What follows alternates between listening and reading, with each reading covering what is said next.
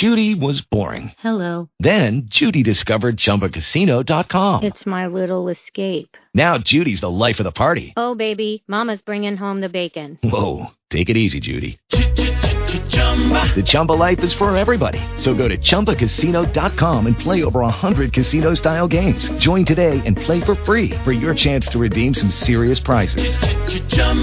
ChumbaCasino.com. No purchase necessary. Void where prohibited by law. 18 plus terms and conditions apply. See website for details. Blog Talk Radio.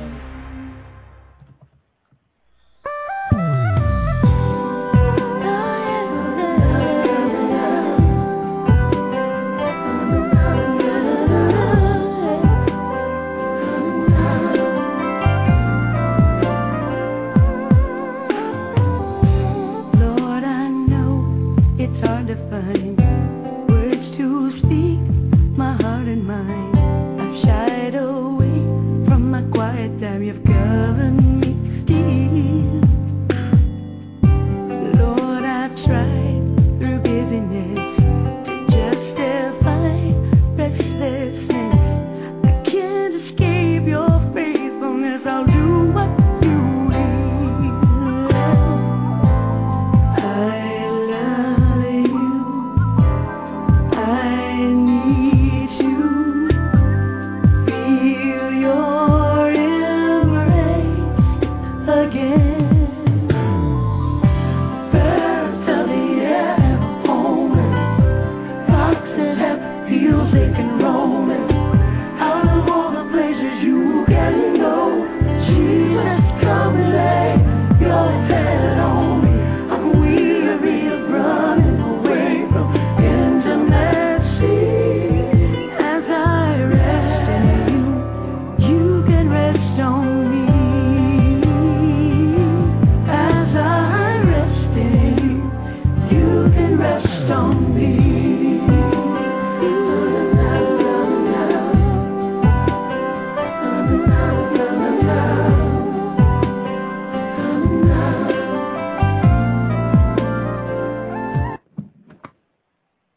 We're going to begin with a overview of where we're headed today, and I want to share with you also this thing that the Holy Spirit was dealing with me about as I was preparing for the show today, and it's dealing with a root of bitterness. And you see it in the book of Hosea, and there is a small seed of bitterness that has grown into a root. And once we get into it some more, and I believe we're going to air today twice. We're airing now, and then we're going to get into it a little bit deeper at the 7 o'clock airing. But I want to give you just a little bit of an oversight of it. And so I want to share this with you right now, okay? Good morning, good morning, good morning. We are about to embark on another part of the prophet and the prostitute. And I've had some great feedback from everyone, and I appreciate your feedback, and I hope you'll stay tuned because there is a purpose for starting out this show with a discussion on the prophet and the prostitute. We're following the direction of the Holy Spirit, and I want to give you an oversight of today's show. We talked a little bit about it yesterday, but I want to give you a little bit of insight in where the Holy Spirit is taking us today. When Gomer returns to Hosea, he accepts her back, but with conditions. He refuses to be intimate with her.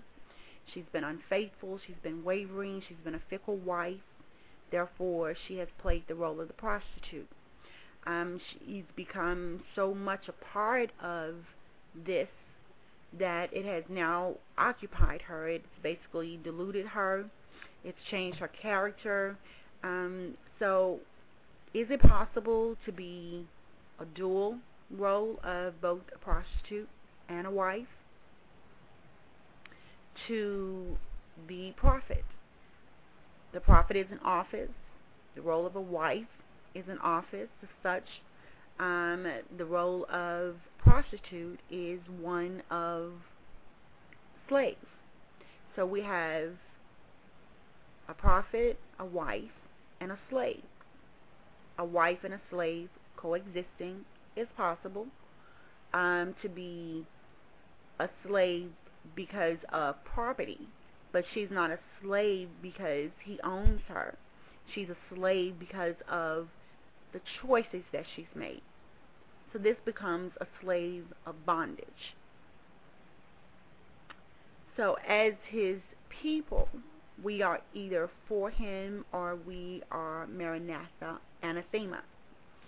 Gomer is punished, and I want to go back. Maranatha, anathema means that we're none of his. We are either his solely or we're not his at all. And the word says that he is either Lord of all or Lord of none. So it is best to be wavering on the other side of the fence than to be a Christian and know to do good and know to do right and not do right. I don't quite find any place in this passage on Hosea that when he took Gomer to be his wife, that she basically went through conversion, that she was basically indoctrinated into the Jewish tradition, that she went through a type of conversion to the Jewish faith. I don't see that happening there. So basically, Hosea is dwelling with a woman who is not even culturally clean, spiritually clean. She is of the Egyptians, and she is pagan in a lot of ways. So he is dwelling in the house with someone who does not believe as he believes, has not been trained in the things of God or taught the things of God, nor does she have a desire seemingly to know the things of God. So here we go with Gomer representing a portion of our flesh that wars against the new man. The flesh doesn't want to be converted, doesn't desire to be converted, but the spirit of the new man, when we accept Christ in our lives, there begins a war between the spirit and the flesh. And the spirit man is stronger than the flesh when it's trained. It has to be trained. It has to be built up. It has to be fed. It has to be nurtured. It has to be worked out so that it increases in strength. And once it increases in strength, then it begins to dictate to the flesh. But until that time, it will be dictated to, because the flesh is the stronger until we work it out. Okay, then we have the punishment of Israel and the promise of restoration, that if they would return to God, and even though they had been immoral and pagan, God says that I have to judge you, because you can't expect for me just to take you back and not mete out any type of punishment for your bad behavior. So Israel's unfaithfulness, God is left with no other recourse than to sentence them, and God still measures out punishment, but he does it with compassion and he does it with judgment. And God calls us to repent and to be restored to a right relationship with him. And we are about to go into the next part of the prophet and the prostitute. We are doing part 4A on the morning show. We will pick up with part 4B on the evening show this evening at 7 p.m. So I hope that you'll come back for the second half of part 4 this evening at 7 p.m.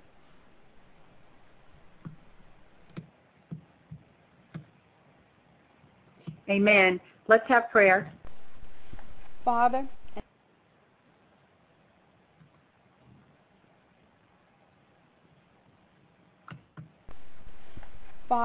in the name of Jesus, I lift up the listeners of this broadcast to you, and I pray a hedge of protection around them. I thank you, Father, that you are a wall of fire round about them, and that you set your angels round about them. And I thank you that because they dwell in the secret place of the Most High, and they abide under the shadow of the Almighty, they will say of you, Lord, that you are their refuge, their fortress, and you they will trust. I thank you that you cover them with your feathers, and under your wings shall they trust. They shall not be afraid of the terror by night, or the fiery dart that flies by day. Only with their eyes will they behold and see the reward of the wicked. Because my listeners have made you, Lord, their refuge and fortress, no evil shall befall them, no accident will overtake them, neither shall any plague or calamity come near them, for you give your angels charge over them to keep them in all of your ways. And Father, I thank you because you've set your love upon them, therefore will you deliver them. They shall call upon you, and you will answer them. You will be with them in trouble, and will satisfy them with long life, and show them your salvation. Not a hair of their head shall perish. In Jesus' name, amen. Amen, amen, amen, amen, amen. I want to also share in regards to something that the Holy Spirit was dealing with me about in regards to the occupations that we're studying, and Hosea being in the office of a prophet, which is considered an occupation, Gomer being in basically not an office, but in an occupation of that of a prostitute. We're looking at the kings in the book of Hosea as well. But our primary focus is also on the family of Hosea, which represents the family of God, because Hosea and Gomer have 3 children, and the children represent the Father, Son, and the Holy Spirit. The Father is the one who measures judgment out to his children. And so the name of Jezreel simply means that, you will be scattered. God is going to punish them for their transgressions, for being unfaithful, and he's going to send them to the 4 corners of the earth. And we see that as evident by the dispersion of where the Jews live. They live on every corner of the world today. And the middle child, we talked about being the daughter, and you would think that God would allow Hosea to at least name his daughter, but he did not. He commanded him with a word for himself to first get his house in order and then to become obedient. And he became obedient, and he went seeking out to do the will of God. So we're going to go through all of this, but my primary focus in saying that about the offices and the occupation is that when God was speaking to my heart about talking about the role of a sinner in sin, to sin is basically an act. I mean, it's a willful act. Sometimes circumstances and situations come up in our lives and cause us to sin. We're led away into sin, but ultimately the reason we're led away into sin, it talks about in Ephesians that we're led away by our own desires and lusts. So it has to first be conceived in the heart before it can even become sin. So that takes us back to our thought life. So the thoughts that we have begin to plant seeds in our heart, and it's because we think on those things that we begin to act out those things, and therefore it becomes sin to us. But to be a sinner is a whole different story. A sinner, if you look up the word sinner, it is one who practices sin. A sinner is one who practices sin. Therefore, it makes sinner an occupation. So to be a sinner is an occupation. So if you draw that parallel, and let's just sit that down for a second and say, okay, over here we have a sinner, and in front of a sinner we have sin. And then on the right side we're going to say, okay, we have the righteousness of God, and then we have in front of the righteousness of God, righteous. How is the righteousness of God established? It was established through Christ Jesus. So through the death, burial, resurrection, and ascension, and the sprinkling of the blood on the mercy seat, and him sitting down on the right hand of the Father, ever making intercession for us, now pouring out his Spirit upon our flesh, now also sealing us with the promise of the Holy Spirit, an endowment, if you would, a down payment the day of his return, and to mark us as his. So we now take righteousness and we say, okay, we have the righteousness of God, which was in the beginning and is and shall forever be. And then we have the righteousness of God through Christ Jesus. God is the righteous judge, and we are now the righteous through Christ Jesus. The righteous through Christ Jesus occurred because of the death, burial, and resurrection and ascension. But it was the renting of the veil in twain that allowed us to enter now into the Holy of Holies. And in the Holy of Holies is salvation. Hosea's name means salvation. Gomer's name is that she's fickle, she's wavering. But for the most part, the focus is on either you are a sinner or you are righteous. To be a saint, we talk about the saints of old. We talk about all of those who have gone before us and everything. But that is a totally different role itself. To be a saint is one who has allowed themselves to be discipled to the point of being sanctified. So when you hear people talk about, I've been saved all day, no evil have I done, I'm saved and sanctified and filled with the Holy Ghost, this is the foundation for sanctification. This is where the saint comes in at, is that you're set apart and you've gone through the process, you've gone through the fire, you've gone through the flood, and you come out on the other side as pure gold.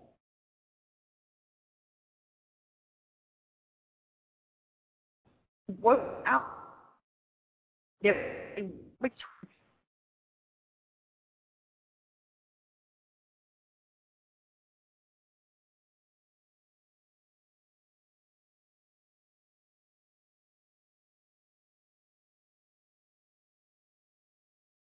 We say, okay, on top of you being our Savior, we need you to be Lord of our lives. And when someone is Lord of your life, that means that he claims he has the right to claim ownership. And this is basically what is happening here. This is an outline of salvation in the book of Hosea, is that God has commanded Hosea. He has given him a word, and he has called him out of himself and said, now I want you to sacrifice yourself for my glory, which is what he asked Jesus to do, and Jesus was willing to do it, and he did it willingly and freely, and so did Hosea. Hosea could have denied it and said, no, I'm not going to do that. I don't really care what you say. I'm not going to do it. But Hosea, you don't even see him arguing with God. When God said to him, this is what I wanted you to do, Hosea set out to do what God said he wanted him to do. So now we're going back to the office and the occupation of a prophet, the office of a prophet, the occupation of a sinner, and the occupation of the righteous. So in between the sinner and the righteous, we have the veil of the temple. The sinner is standing outside of the Holy of Holies, and the righteous is standing on the other side of the veil in the Holy of Holies. And so now Jesus is the veil, and he has torn it in two so that we now have, as the sinner on the outside of the veil, access to the inside of the veil and everything that goes along with the access into the Holy of Holies. So once you do that, then you have been given a responsibility to stay in the Holy of Holies, not to dwell in the porch, not to dwell in the outer perimeters of the temple of God. And so that calls you out of darkness and into light, and it requires of you to work out your soul salvation in fear and trembling. So no longer are you qualified to be a sinner, because you are the righteousness of God through Christ Jesus. So what shall you be called? The righteous. You are righteous through Christ Jesus when he has become your Savior and your Lord. And he begins to talk to him. He says, now, I want you to share with them the analogy of a sidewalk. And so here we've got this sidewalk. So just imagine with me, if you would, down the center, there's a sidewalk. And to the left of the sidewalk is just a mud puddle, that a pig, like a pig mud puddle. And to the right of the sidewalk is a green pasture. And he says, now, I have taken you out of the mud, and I've set you up on the sidewalk, which is your salvation. I've set you on a firm foundation, if you would. But if you look at your feet have mud on them because you've been walking in the mud. You probably have mud all over you because you've been wallowing around in the mud because you were sinning and you were, enjoying yourself. Nobody said that because you were a sinner that you didn't have a good time. Yes, sin does feel good for a moment, but it has consequences that go along with it, and we ultimately pay for it. So when you come out of sin and you step onto the sidewalk of salvation and you begin to put your feet there and you take a step forward and you look behind you and you've got a footprint that's outlined in mud. and you keep on walking, and the sidewalk just keeps getting dirtier and dirtier. You know, you've seen that when we were children doing things like that. And then you decide, well, you know what? I'm going to take my shoes over here, and I'm going to wipe them off in the grass. So you step over in the grass, and you're trying to, scrub your shoes with the grass. And so you say, okay, well, the more I walk in the grass, the cleaner my shoes are going to get. Well, then you're walking in the grass. And so this ties into Psalms 23, says that he maketh us to lie down in green pastures. So we're walking in the green grass, and we just keep walking, and you look back and you see how much dirt and mud is behind you. And you look down, and your shoes are still just a little bit dirty. So how are you going to get your shoes clean? Most of us, depending on the kind of fabric the shoe is, determines the kind of cleanser we're going to use. Most of us basically will use like soap and water if it's something that can endure soap and water cleaning. So he said to me, he says, I want you to get them to understand that when you would take those shoes off and you would clean them with soap and water, this is equivalent to the washing of the water of the Word. Because as the Word gets in you, it begins to wash you. It begins to take off the residue of what you did over in the mud. It begins to cleanse you, and it begins to change you, and it begins to make you feel clean through and through, because the washing of the water of the Word is ingested. It's not something that you do externally. I mean, you wash yourselves through and through with the Word, because as you take the Word in through your eye gate, through your ear gate, and you begin to ingest it, and you begin to go through the purge. And when David says in Psalm 51, it says, create in me a clean heart, O God, and renew within me a right spirit. Wash me, and I'll be whiter than snow. And you find that the Word is purifying you, and it's cleaning you, and it's purging you. And things that used to appeal to you no longer appeal to you, because you're no longer practicing sin. A sinner practices sin. But the righteous, it says that the righteous shall, fall 7 times, but he'll get back up. So it doesn't say that you're not going to sin, because the nature to sin is in you, working against the nature which is divine of God. The divine nature of God is at your spirit man that has been sown inside of you becomes strong enough to overthrow the flesh side of you, which is the sin nature. Then you're going to struggle in some things, and you're going to, occasionally be tripped up by some things. But once your spirit man becomes strong, it says now you can enter into the strong man's house and do it and bind him up, because the spirit is stronger. The spirit is willing, and they say the flesh is weak, but the spirit man inside of you has now risen up to its rightful place, and it is ready to take authority over that thing that has been troubling you. And so occasionally you'll go up and down, and you'll go through wars, and you'll go through battles, but ultimately you have to know that now that you've gotten out of the mud, and you're over here on the Lord's side, and you're walking with him in righteousness, and you're being resting in him and his confidence to carry you through to the next place, then you find that you no longer desire to be in the mud. But what happens when we behave like Gomer? Everything has been provided for her. She has obviously not married a prophet who has nothing because she has shelter, she has clothing, she has money to go out and do what she wants to do. So much so that her lovers, who were her lovers freely, now decided they're going to ransom her. And so you don't hear Hosea going to saying, I need to go to the creditor, I need to go and ask somebody to give me some money to go and get my wife out of hock. He goes and gets her out of hock because he has the money. So obviously he is substantially able to provide for his wife, his house, and his children. So he's out here now, and God says, this is what I've done for you. I've purchased you. I brought you back, but yet you continue to go and you get on the auction block through your own desires and lusts. You follow after those things, and I've told you that you don't have to do that. But look at the difference. We can't really even throw stones at Gomer, because basically Gomer never converted to Judaism, according to what I found so far. If I'm, incorrect on that, I would love to get into that. But as far as I can see right now with my research and my study, she never was converted to Judaism. She was an Egyptian, so she was accustomed to serving other gods. She was accustomed to dancing at the feet of other gods. She was accustomed to doing whatever it was that fancied her flesh, and this is what she did. And so here was Hosea trying to take a prostitute and turn her into a wife. The Bible says, he that findeth a wife findeth a good thing. And the analogy to that is that you have to already be a wife. You can't, Bishop Jake says that when a man finds a wife, she's either already a wife or he finds a woman and then he tries to take a woman and make her a wife. Well, the same principle with Hosea. He went and got a prostitute because God said get a prostitute, and he tried to take a prostitute and turn the prostitute into a wife. Well, look at how that turned out. But because of God, because of his grace, because of his salvation, he was able to go back and have mercy on her and temper his judgment, because God said that he was not going to utterly destroy them again with the flood, and he definitely was not going to turn his back. He was tired of having his back turned on them, and so he wanted his people. He wanted to be their God, but they didn't want to be his people. So now we go on, and we still are looking at the occupation of the sinner and the occupation of the righteous.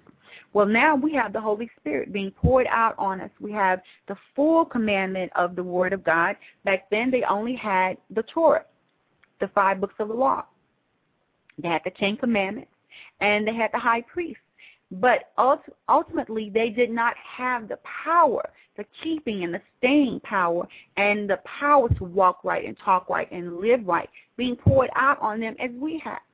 So how can we sit in judgment even of Gomer, a prostitute? I mean, she was living under the law. She was living under the law, and only once a year could her husband go in and offer up an offering that hopefully would cover the sins of his household, because the women weren't allowed to go into that part to offer up the sacrifice. So here we find that if they were living like that and they did not have the death, burial, resurrection, and ascension of Jesus Christ, and the outpouring of the Holy Spirit, and the infilling and the indwelling of the Holy Spirit, and the intercession of Jesus Christ on our behalf, and the promise that he would come for us again, and that he has made a place for us, and that he would be with us until the end of the earth, they were imputed righteous. It was like it was put on the books for them that they would be called righteous if they would just manage to live according to the 10 commandments. Then they would be considered righteous. But now we are. To be imputed righteous means that it's coming. It's coming, but now we are the righteousness of God through Christ Jesus. And what is it that keeps us? Keeps us going back and forth to the mud. Because when we cross over from the green grass and we cross over salvation, we redo the death, burial, and resurrection of God all over again. It says, we crucify him afresh. And then we enter into the mud pit again, and we wallow around in the mud pit, and then, oh, my God, get up from here, and we hear him calling us to come out of that. But then we still, remember, we cross back over salvation sidewalk, and we get mud on the sidewalk, and we get mud in the grass, and we keep going again, and then we have to go through being washed again, being purged again, being transformed again, and not being conformed to the former things, and allowing God to do a new thing in us, to create in us a new heart, and to give us his Holy Spirit. And the gifts and callings are without repentance. So even in your worst day, whatever gift and calling God has on your life, it is not going to go away. So you fall away and you come back. You go out and you occupy the role of a sinner, and then, you come back and you want to be righteous. Well, he says he's married to the backslider. So obviously you can't cross over from the green grass into over the sidewalk of salvation and back into the mud and expect to still be called righteous. He says he's married to the backslider. So we backslide. So that's another occupation. You sin as a sinner, and you become a sinner who practices sin. As a backslider, you become one who backslides, who turns away from God. You practice turning away from God. You practice turning to your own desires and your own lust. And so now you still come over with this residue. And so we come in and say, God, I've been here before. I've done this before. And why does this keep happening? Because you keep crossing over and you keep dabbling and dibbling and stuff, and then you come over and you expect that everything is going to go right back and just resume. The office and the gifts and the callings are there, but the residue that's on you, because if you look down at the shoes that you finally kind of walk the mud out, you still see traces of dirt and mud in the cracks and crevices of your shoes and underneath your heels and everything. Well, that residue has to be worked out. It has to be washed off. And you have to, sometimes take those shoes to the shoe shop to get them perfectly cleaned up sometimes, because you can't really do a good job with just, so you have to take it to somebody who's a professional. So basically, this takes us to the Word of God. And the Word of God says that now we're here. Now that we're here and we're His, what is it that troubles us? What is it that is troubling Israel that has caused them to turn back into this state of apostasy after 650 years of having been brought out of bondage and having been taken into the promised land and having received the wealth of Egypt and having been provided for and taken care of? What is it that has caused them to go back? And I find in digging, bitterness has taken them back and has taken them into this place that they're in right now. So I want to look at the word bitter. And the word bitter says that it is symbolical of affliction, misery, and servitude. And the Chaldeans are called the bitter and hasty nation in Habakkuk 1:6. The gall of bitterness expresses a state of great wickedness in Acts 8:23, and a root of bitterness is a wicked person or a dangerous sin. Now, a root of bitterness is, in quotations, and it says it is a wicked person or a dangerous sin. A wicked person or a dangerous sin. So a root of bitterness can be an individual, or it can be a sin, or it can be both. So you've got a root of bitterness that can be a wicked person or a dangerous sin in Hebrews 12:15. So let's read Hebrews 12:15. It says, looking diligently lest any man fail of the grace of God, lest any root of bitterness springing up trouble you, and thereby many be defiled. Now, looking diligently lest any man fail of the grace of God, lest any human being, I'm going to replace the definition for bitterness right here when we says lest any root of bitterness, looking diligent lest any man fail of the grace of God, lest any gall of bitterness, any hastiness, any wicked person or dangerous sin spring up, trouble you, and thereby many be defiled. All it takes is for one person to be embittered to trouble and defile many. Just one person having bitterness inside of them as a human being and as someone who is practicing to live a lifestyle of bitterness. It troubles you, and it troubles and defiles many. And Hebrews 12:15 talks about purpose. We have to persevere in purpose. We have to looking diligently, lest any man. Diligence is to be purposeful. You have to have purpose. You have to have purpose in life, because if you don't have purpose in life, then you will find yourself just following and doing anything and everything. So once again, I want to look at another passage in Luke 22:32. And it says that, now I have prayed for you that your faith may not fail. And you, when you have turned back, strengthen your brothers. But I prayed for you that your faith may not fail. And you, when you have turned back, means when you've repented from your backsliding, strengthen your brothers. So people who come along and you see them caught up in sins that you used to do as a sinner, now you are commanded to do what? You are commanded to reach back and strengthen them. Now let's look at Galatians 5:4. It says, you who are trying to be justified by the law are alienated from Christ. You have fallen from grace. You can no longer be justified by the law because Jesus came not to do away with the law, but to fulfill the law. So he has become the law. So you cannot be justified by the law because the law is what separated you from Christ. It alienates you from Christ. So to live a life based on works and to live a life based on the secular humanism, and if I do so many good things and if I do so many things here and so many things for other people, then that's going to affect my salvation. All things flow out of love, and whatever you do it out of love. Whatever you find your hands to do, you do it to the glory of God, but you do it in love. And that isn't something that is going to win you a place in heaven. It's not won, it's accepted, it's a gift. The salvation that we have, it's a gift. It doesn't have to be worked for. It doesn't have to be won. It has already been done. So when God says that I have the gift of salvation to give to you, all you have to do is unwrap it and take the gift out and use the gift. What's the point of having a gift and it just sits in the corner and you don't use it? The gifts were given for you to use them, and the gift of salvation was given to men whereby they might be saved.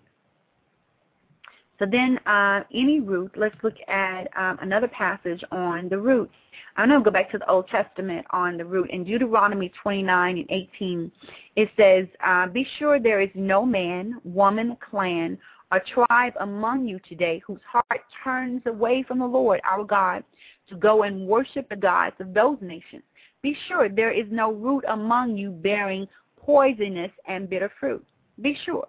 Be sure that there is no man, I'm repeating verse 18 of Deuteronomy 29, be sure there is no man. Remember we talked about the root of bitterness. It could be a human being or it could be a dangerous sin. Be sure there is no man, woman, clan, or tribe among you today whose heart turns away from your Lord, our God, to go and worship the gods of those nations. Be sure there is no root among you bearing poisonous and bitter fruit. And when we come into the second segment this evening, 7 p.m., we're going to really get off into that because I found that human being. I found that person who was amongst them who was the bitter root. And because of that, the people were scattered. So here we go into Hosea 10 and 4. And I know that's a little bit, but I want to see this because it says among you. Says, now, who is it that's amongst the northern and the southern kingdom during Hosea's time? It says in Hosea 10 and 4, they speak mere words, taking false oaths while making covenants. So lawsuits break out like poisonous weeds in the furrows of a field. Think about that. That's a Selah moment. That's a pause and think about it. They speak mere words, taking false oaths, pretending amongst you, the great pretenders, while making covenants. And so they're making covenants, but they're lying. They have no intent of keeping the covenants that they're making. They're doing it for ulterior motives. So lawsuits break out like poisonous weeds. This is the root of bitterness springing up in the furrows of a field. And this is Hosea 10 and 4.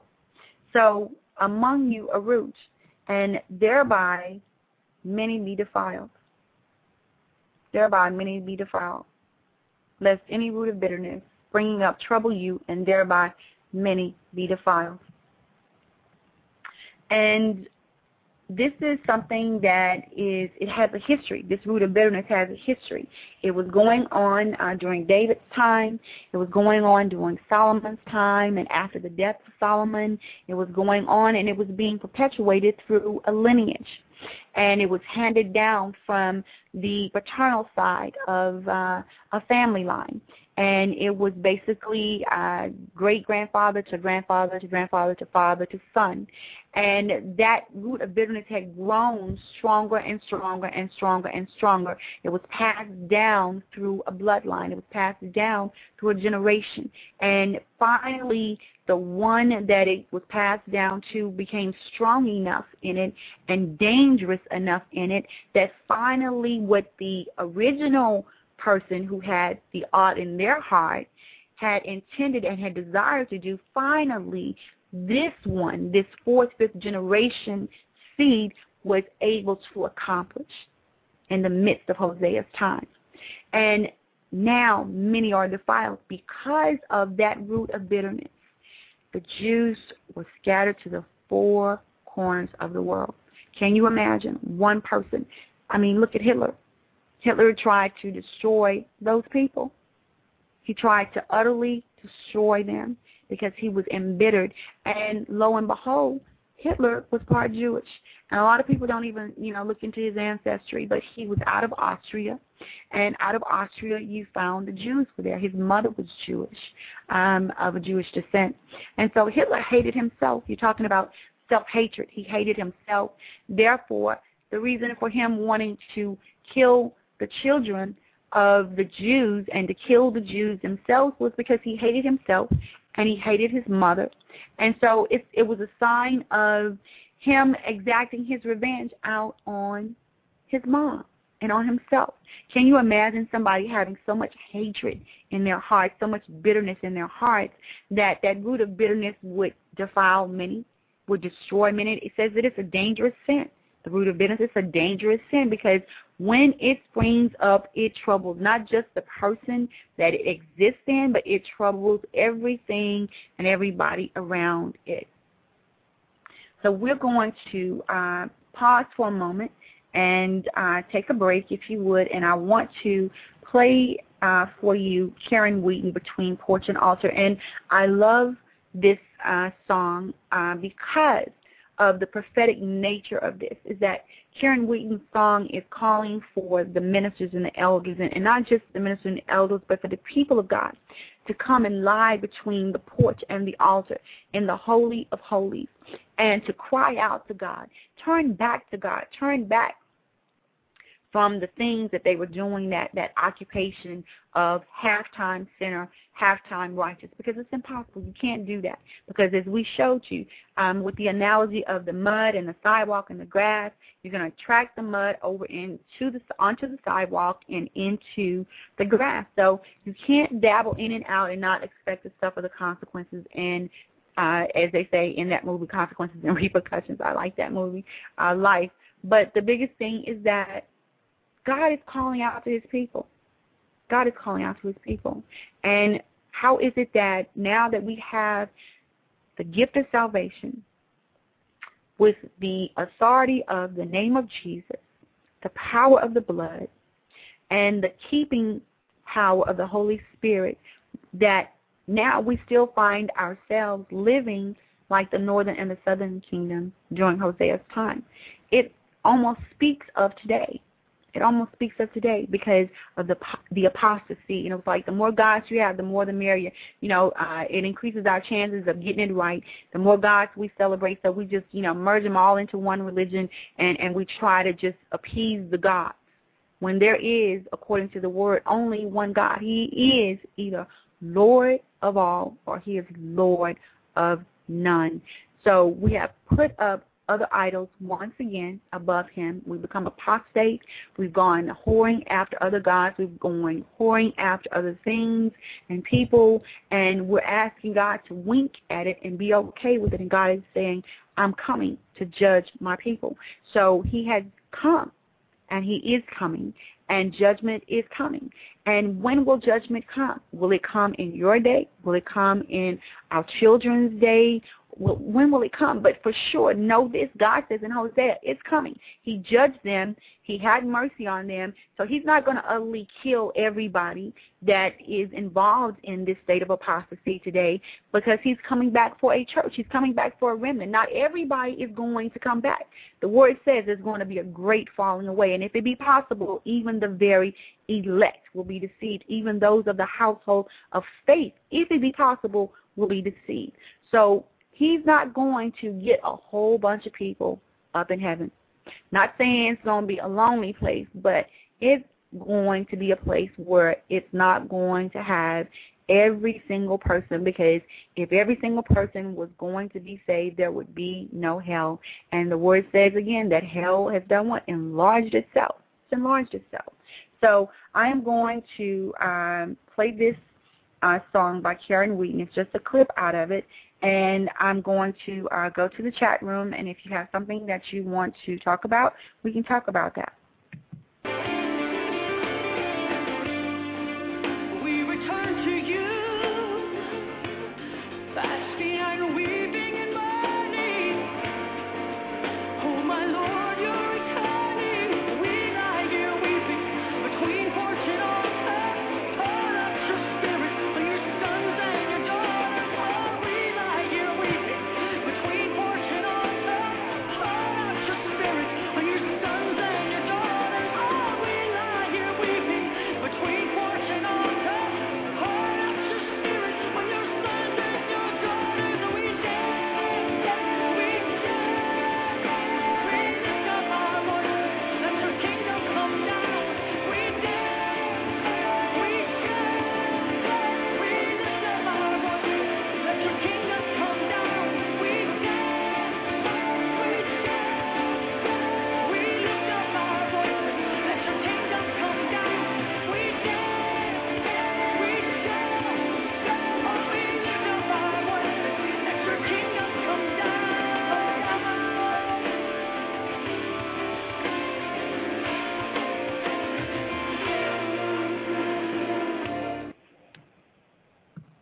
Amen, amen, amen. All right, we're going to turn to Hosea chapter 3. And the theme for this chapter says that Israel will return to God. So in chapters 1 and 2, we see the command that God has given to his prophet Hosea. He's given him a word for himself, and then he's given him a word for the people. And then in chapter 2, it talks about the punishment of Gomer, but then also her imminent restoration, that she's going to be restored. So now you got God sends a command in chapter 1, and he commands Hosea to take a prostitute for a wife and to basically make his life represent how God feels about how his people have turned on him and have cheated on him. They get married, they have children, and she commits to doing what it is that comes natural to somebody who is in the occupation of a prostitute. And in chapter 2, you have her punishment and you have her restoration. But then God says, now that I have judged you, I punished you, and you have been restored, now I can come back and I can begin to be intimate with you. I can come back and begin to be your husband. I can come back and you can be my bride. We can get into each other like I desire for us to be. So Israel will return to God. He's saying that because this is what he desires. He desires for us to be his people, and he desires to be our God. And he is saying this in chapter 3, that this is how the story is going to end. It says, then said the Lord unto me, go yet, love a woman, beloved of her friend, yet an adulteress, according to the love of the Lord toward the children of Israel, who look to other gods and love flagons of wine. Verse 2 says, so I bought her to me for 15 pieces of silver. I understand. The show will go into archive, and you'll be able to download it later. Hopefully you'll get to participate and come on board with us tonight at 7. But, before that, if you get the chance to download or listen to this show, that'll be great. And I think it will catch you up. Thank you. God bless you. I appreciate that, Danielle. You said, I love how you've studied Hosea. I appreciate that because it's nothing but God, absolutely nothing but God. I love the Word, but there are times, when I know that he's taking me into something, that he pulls stuff out of me that I didn't see myself. And so a lot of the things that even right now that we are, airing on the air are things that he's revealing to me as we're going into it. So I thank him and I give him the praise for that because he's faithful like that. So in verse 2 it says, so I bought her to me for 15 pieces of silver and for an omer of barley and for an half omer of barley. So Hosea goes and gets his wife because God says, now I want you to go. I want you to go and love this woman who's being loved by her friend, quote-unquote lover. She's being an adulteress on top of being a prostitute, and she is looking to other gods. So she's dancing with the idolaters, with their gods, and she's loving the flames of wine. So on top of that, she's a drunkard, she's a prostitute, she's an adulteress, and she's an idolatress. So all of this is going on here in the prophet's wife. So he had to go and buy her back. So he had the means to buy her back. So Hosea was not a man without means. So when he says, and I said unto her, thou shalt abide for me many days. Thou shalt not play the harlot, and thou shalt not be for another man. So will I also be for thee. He's saying, I'm going to be faithful to you, and you're going to be faithful to me. I'm telling you, you're not going to keep doing this. You're going to abide for me many days, and you shall not play the part of the harlot. You're my wife, and you shall not be for another man. Another man has no business being with you, so I will also be for thee. Then in verse 4 he says, for the children of Israel, exactly, that, the conversation of a wife, it is, says that the Word of God says that the sanctified wife sanctifies her husband. And so the roles are reversed, but nevertheless, God says, this is a spiritual thing, because you can have, like in Hosea's case, obviously, but there are men today that I, know of personally who have women who are harlots, basically. They're wives and they're harlots. But the fact of the matter is, were they harlots already before they became his, the wife? Possibility. So here he says now, in verse 4 he says, for the children of Israel shall abide many days without a king, and without a prince, and without a sacrifice, and without an image, and without an ephod, and without teraphim. And verse 5 says, afterwards shall the children of Israel return and seek the Lord their God, and David their king, and shall fear the Lord and his goodness in latter days. Now, this is a short passage on chapter 3. This only consists of 5 verses. 5 verses in chapter 3. So if we go back to verse 1 in chapter 3, and it says Hosea must illustrate. He has to illustrate, absolutely has to illustrate that God loves Israel, but he has to do it on display. He has to demonstrate. He becomes an illustrator, if you would, of like a person would illustrate a book. He illustrates, he demonstrates through his own life how God feels about his people and how they have disappointed him. So Gomer apparently has deserted her husband, as we've deserted God when we fall into the occupation of being a sinner. And she's continuing on with her immorality and her Baal worship. But Hosea doesn't give up. He doesn't give up his love for her. And he's brokenhearted. He's hurting. He's wounded. But he has to go because God says, now, I want you to go, and I want you to love and care for her again, just as I'm going to do for Israel. And even though they've broken my heart by turning to other gods and being drunkards and taking the covenants in vain and taking the feast in vain and turning them into like a social outing, I want you, Gomer, to go and get her. She's in debt now, and she's about to be sold as a slave. Now, supposedly she was with somebody who God says, was a friend. But obviously they got tired of her, and they decided, well, I'm going to get some money. I'm going to make some money off of you. And so to me, we talked about this yesterday, that this is now probably the institution of her being pimped out, if you would. And so Hosea has come, and he's brought her back at a great cost. The response of Hosea is God's response to us, redeeming us as sinners. Now, remember, as sinners. And so we have now been redeemed. We've been delivered. We've been saved and set free. And we are now under grace. We're no longer under the law. So then we get into looking at how he feels about, now afterwards shall Israel return. In verse 5, when he says that afterward Israel shall return. But after many days without a king or a prince, and without the sacrifices, Israel will return to God, to their Davidic king, the Messiah, because that's talking about Jesus. And they would humble themselves, come with godly sorrow, and recognize their need for the Savior Jesus Christ. And that's in 2 Corinthians 10 and 7. And we know that God says that he is the one who will do everything that he possibly can to be with us. He wants to be with us more than we want to be with him. I've heard that repeatedly, that God wants to be with us even more than we want to be with him, because he knows what he wants to do for us, with us, and through us. And he knows how we are to live, and he knows how to get us from point A to point B. Even when we falter, he knows how to get us out. He knows the way of escape that he has prepared for us, and he knows exactly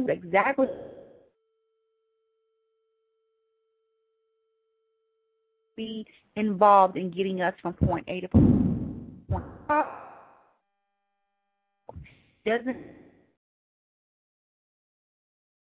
He's just God. He's faithful.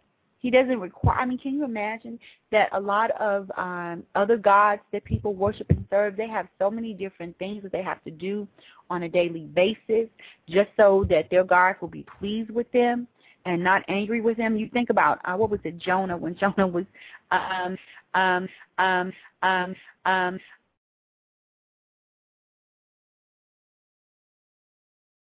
from God. And they're going like, you're on the run from your God. What is this that you've done that you're causing us to be in trouble?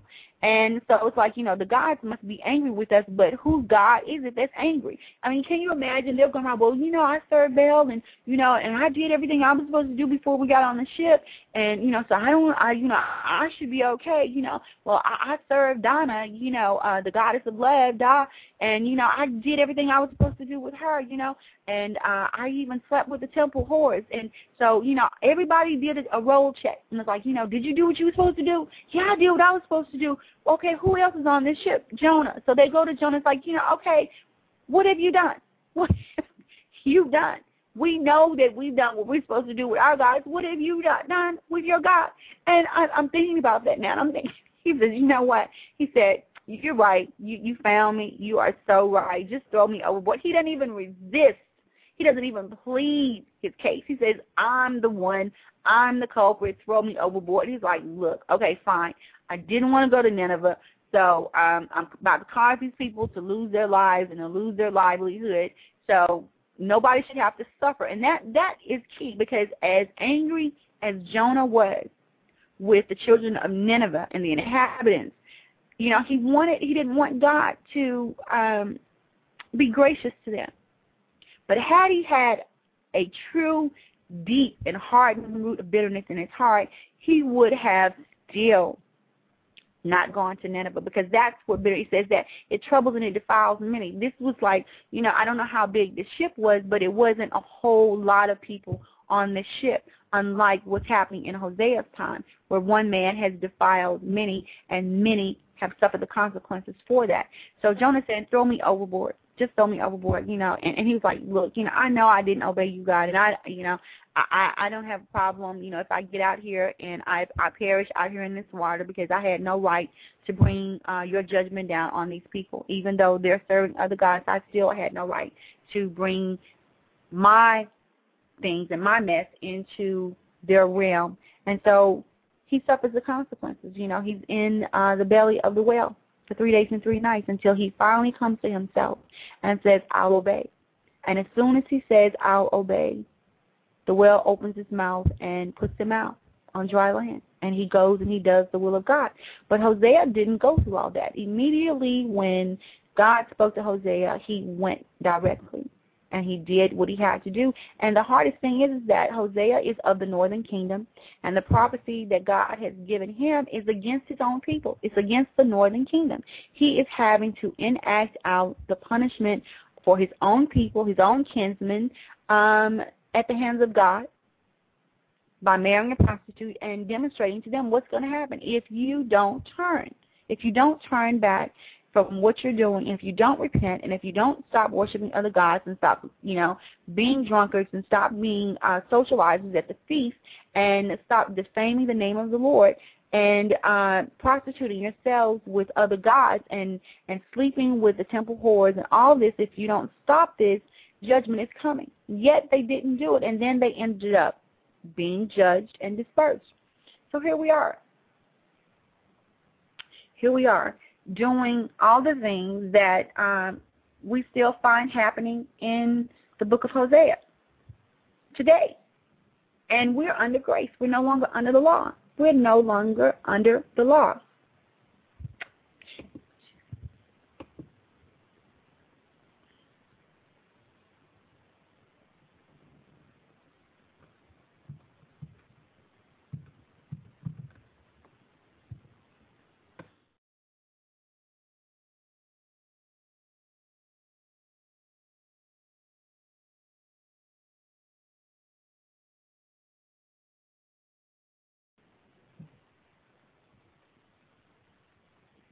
Hi.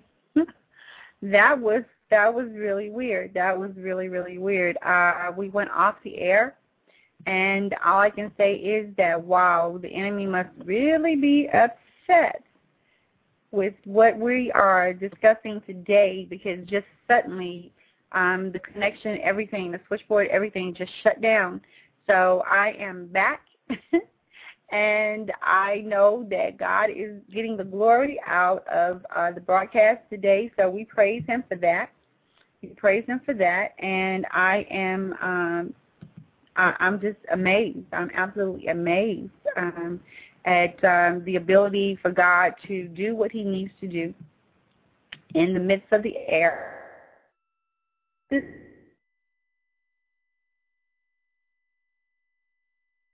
And I'm excited about it. And so for every round we go higher, and for every situation and circumstance that is put before us, yes, He is. The devil is a liar. And I said, wow. I mean, it just went flat off the air. So I thank Him. And Father, in the name of Jesus, I thank You for the blood of Jesus that covers these airways, that is covering the rest of this broadcast.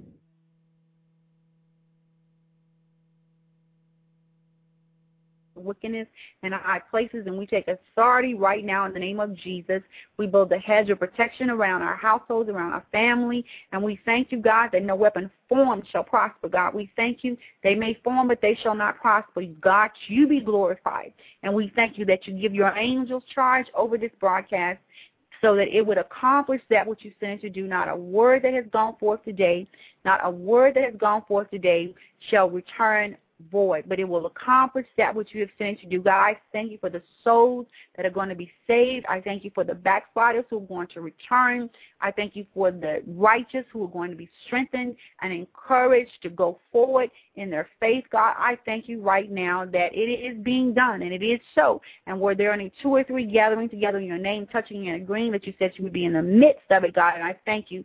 Sit down in the midst of this broadcast, God, and I thank You and I praise You, Lord God, that just as You sit on the circle of the earth, that You're sitting in the middle of this broadcast being glorified, God, because You said if we would lift You up high above the earth, that You would be magnified in our midst, God, and I thank You that You are magnified and You are greater than any force, that any demon, any imp, any witch, any warlock, any wizard would come against this broadcast. For God, I thank You because I, like Hosea, choose to obey You and do Your will, God, that You shall prevail and You shall show forth Your strength and power and in might. In Jesus' name, amen. Amen. Yes, yes, yes, yes, yes, yes, yes, yes, yes. This is a good place for a worship break in. I'm not necessarily breaking, but I just want to play this worship song.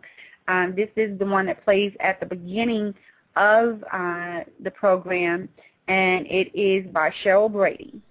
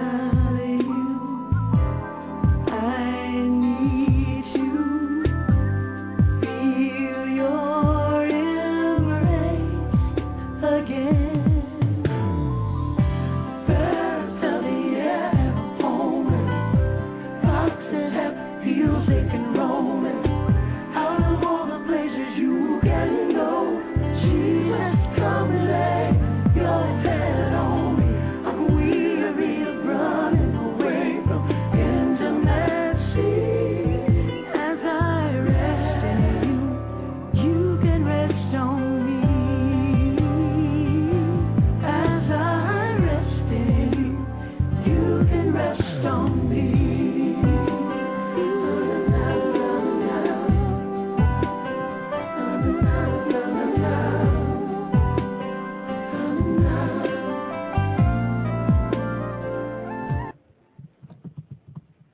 Amen, amen. We are back. We are back. We are back. Yes, hallelujah.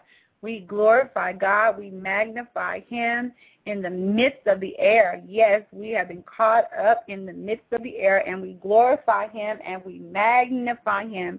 The song that was played is Cheryl Brady, Pastor Cheryl Brady. She is at www.cherylbrady.com, I believe, or if you look for Cheryl Brady Ministries, her last name Brady, Brady, Shryl, first name Brady. And she is a pastor out of, I believe, Ohio, possibly, I believe it's Cleveland, Ohio, to be precise. And she is such a worshiper. She's such a worshiper. And yes, exactly. And the entirety of this song just takes you to a whole another place. There's some other excerpts from some other clips of music that I have of hers that I'm going to be, yes, I do too, yeah, and that I need to probably introduce on the broadcast as well. But she has a powerful anointing, powerful anointing. And so I truly enjoy using her as the atmosphere, for setting the atmosphere, her and Karen Wheaton, because Karen Wheaton has such a powerful anointing on her as well for worship. So I truly enjoy both of them, and I just love music. And most people will tell you that before every class, because I teach at a Bible institute as well, and before every class, you know, we start out with worship. So we start out with some form of worship music, and it's like, you know, okay, I want you guys to focus on this worship, and we get into the atmosphere before we even enter into class. So I truly enjoy worshiping God, and I truly enjoy listening to people who have a heart for worship. So we're going to go into Hosea chapter 4.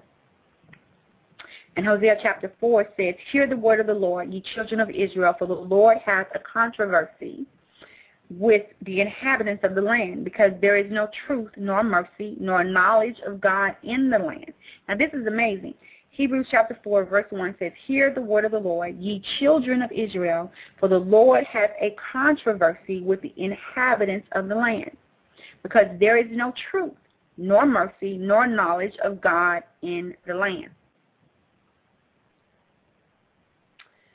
And how is it possible? These are the children of Israel. These are the people who are those who studied the law, who have the Torah with them, who have the Ten Commandments, the Ark of the Covenant, and God is saying that there is no knowledge of Him. I mean, they have really gone to a whole nother level. There is no knowledge of Him, absolutely no knowledge of Him in the land, no truth, nor mercy. And He's upset, and I can imagine being upset. You know, these are the people that I've, sent my servant Moses up onto the mountain to hear from me and to bring back to you my heart, so that you would know how to live and walk before me as my people, as my bride.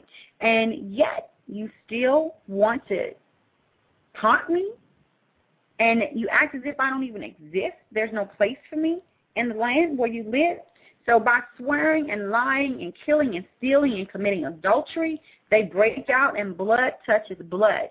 I mean, there's incest in the land as well.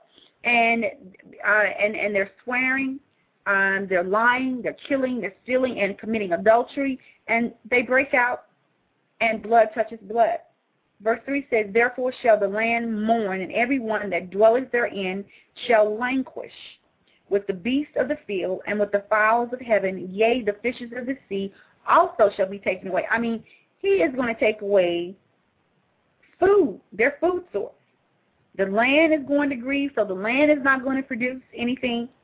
And everybody that dwells therein shall languish. I mean, they're going to basically starve. And the beasts of the field and the fowls of heaven. So the birds are going to be gone, the oxen, the sheep, all of that. The fish of the sea are going to be taken away. I'm like, the only thing that's left is cannibalism, basically. And if they're going to languish, they're not going to even be very tasty.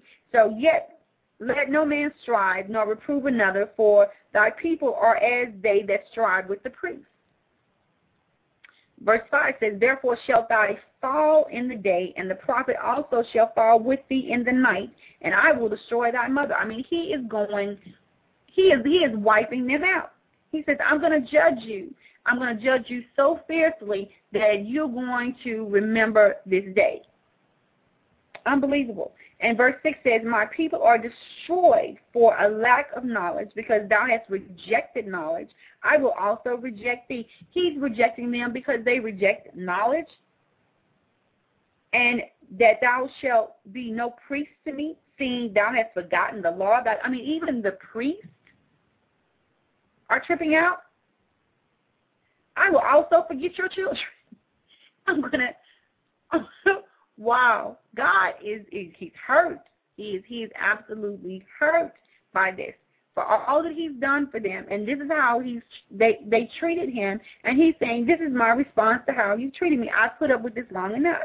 And so as they were increased, so they sinned against me. The more you grew, the more you got, the more you wanted, and the more you sinned.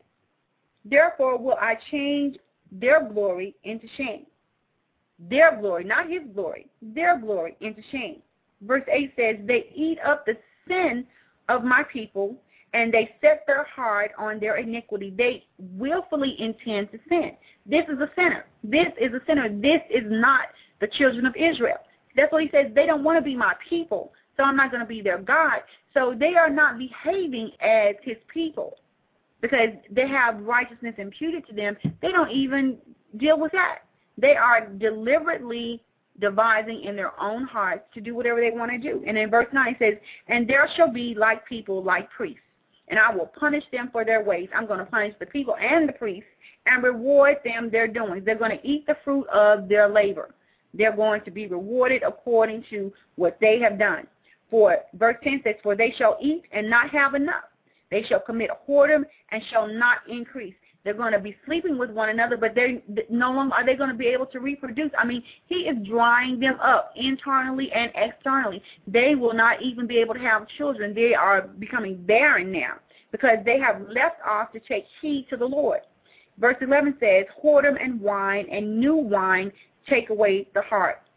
The whoredom, the committing adulteries, and wine, the excess of the wine and the new wine takes away the heart. Verse 12 says, my people ask counsel at their stocks, talking about their cattle, and their staff declares unto them, for the spirit of whoredoms has caused them to err. I mean, the spirit of whoredoms has caused them to err. So they've got a root of bitterness going on, but the spirit of whoredoms, seeking to do the desires of the flesh, have caused them to err, and they have gone a-whoring from under their God. Verse 13 says, they sacrifice upon the tops of the mountains and burn incense upon the hills, under oaks and poplars and elms, because the shadow thereof is good. Therefore your daughters shall commit whoredom. So they were having sex out in the open. They were out in the fields, under the trees, having sex. And your spouses shall commit adultery. And says, because the shadow, because this is how you know, it says they think that they're not being seen, because the shadow of the oak trees and the poplars and the elms that are being cast over the trees is so great that it says, because the shadow thereof is good, therefore your daughters shall commit whoredoms. And they think that they're out there under these trees and the shadows of the branches are covering them and nobody sees them, but God says, I see them. And then in verse 14 he says, I will punish your daughters when they commit whoredom, nor your spouses when they commit adultery, for they themselves are separated with whores, and they sacrifice with harlots. Therefore the people that doth not understand shall fall.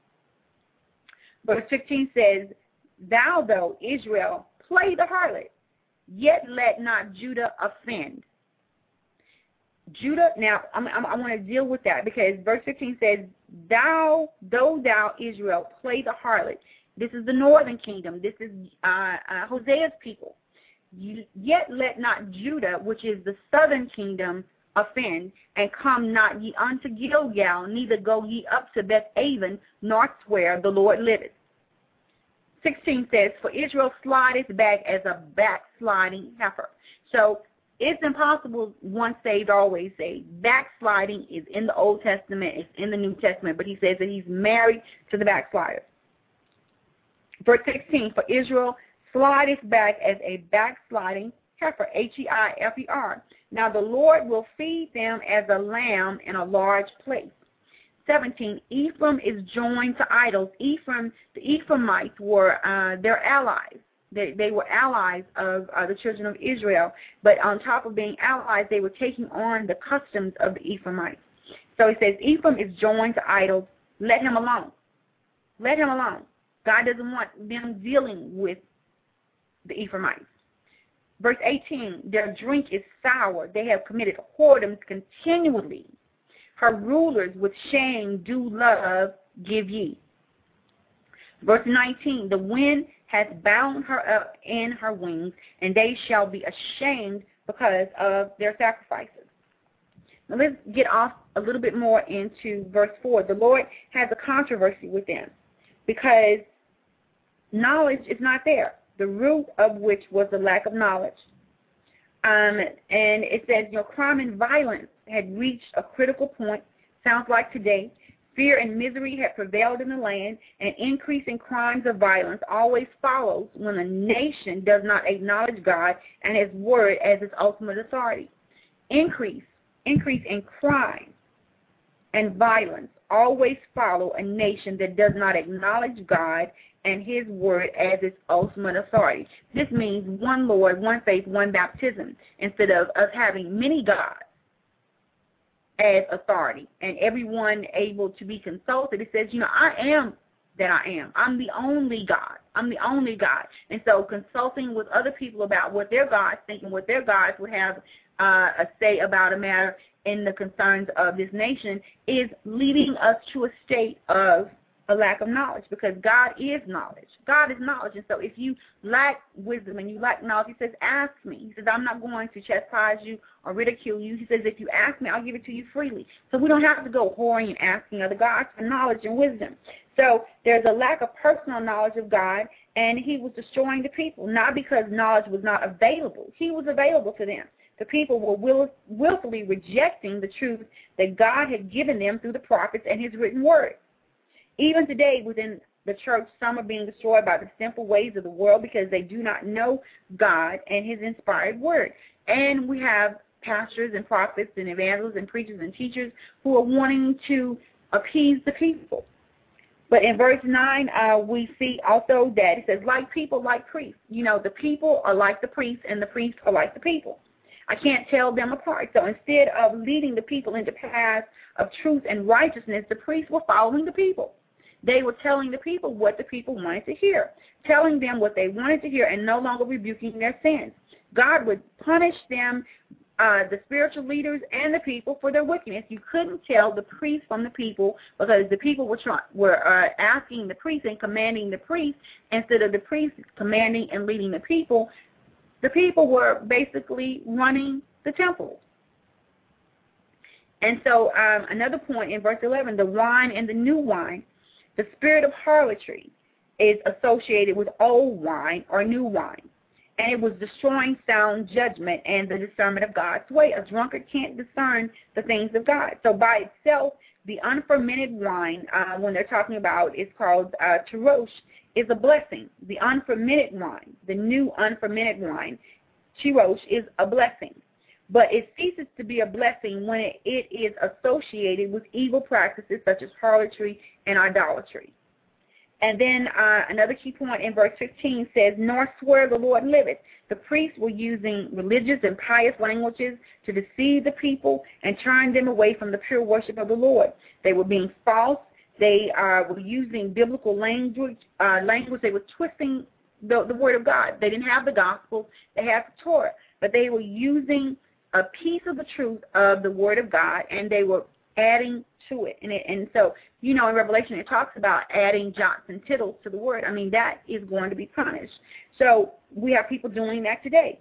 So we must listen carefully to what is being preached in order to evaluate whether the ideas being expressed are a proper exposition of the written word of God or is coming from a false place. So we cannot allow, that's right, we cannot allow the world to dictate to us, and we cannot allow people in the church who come to church for false reasons, false pretenses, to influence the gospel of Jesus Christ. The gospel must be preached. The gospel must be preached. And that is why and how people are going to be saved, is when he is lifted up high above the earth and the gospel is being preached to every nation, and every person has had the opportunity to hear the gospel, not my opinion, not the opinions of others, but the gospel. When the gospel is being preached, then that is when the word of God will prevail, and it will accomplish that what it is sent to do. And so let's look at Hosea chapter 5, and it's talking about the severity that God is going to, of judgment that God is going to mete out. And I mean, it's right there in verse 4. I mean, in chapter 4, we see how severely God is going to punish them. I mean, all manners of things. He's taking away their food source. He's taking away food from the land. He's taking away food from the sea. He's taking away food from the air. He's taking away their ability to reproduce.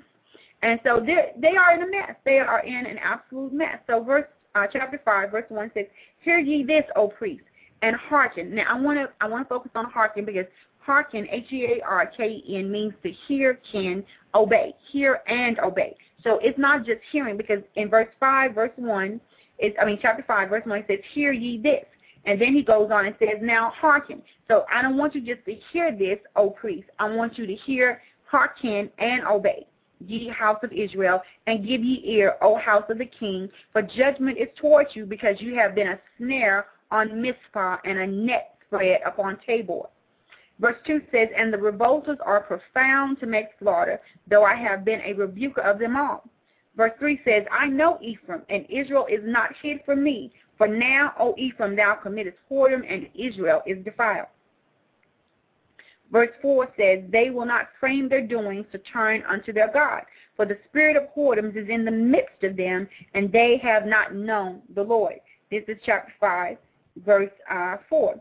And then it says now in verse 5 of chapter 5, "And the pride of Israel doth testify to his face. Therefore shall Israel and Ephraim fall in their iniquity. Judah also shall fall with them." Now, Judah's going to fall with them, and Judah is not even as corrupt as Israel. So the northern kingdom and the southern kingdom, the northern kingdom, once again, is representing Hosea's people, Israel, the Israelites, and also the southern kingdom, they're also Israelites, but they are called out of the tribe of Judah. And he says, you know, Judah is also going to fall with him.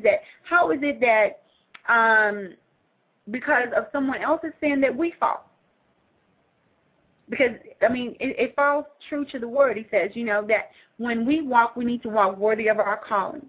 So that when people are looking at us as living epistles, that there is no occasion for them to fall or to sin. So because of the sin has been greater amongst the northern kingdom, the southern kingdom is also going to fall with them.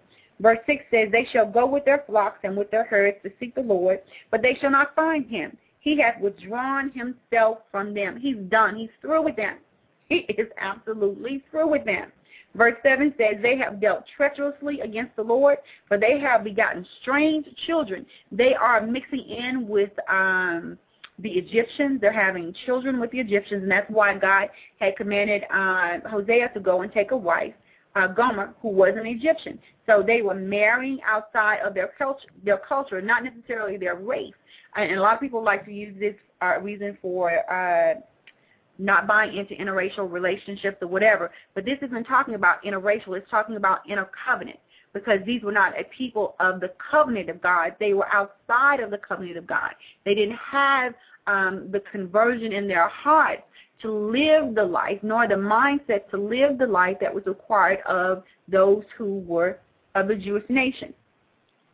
So they were stepping outside of what it was that God had required of them to do.